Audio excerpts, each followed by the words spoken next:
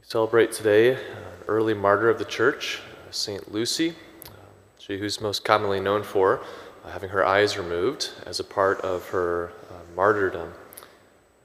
Yet we could say that even without her eyes, through her entire life, and most especially now in heaven, she was and is able to see Jesus perfectly.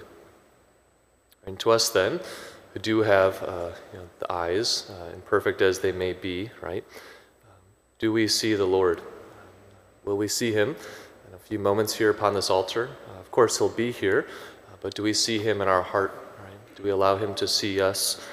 And when we leave this Mass this morning, go back into our world, our lives, our families, whatever it may be, do we see Jesus and others? Right? That he meets us where we are, and his yoke is easy, his burden light.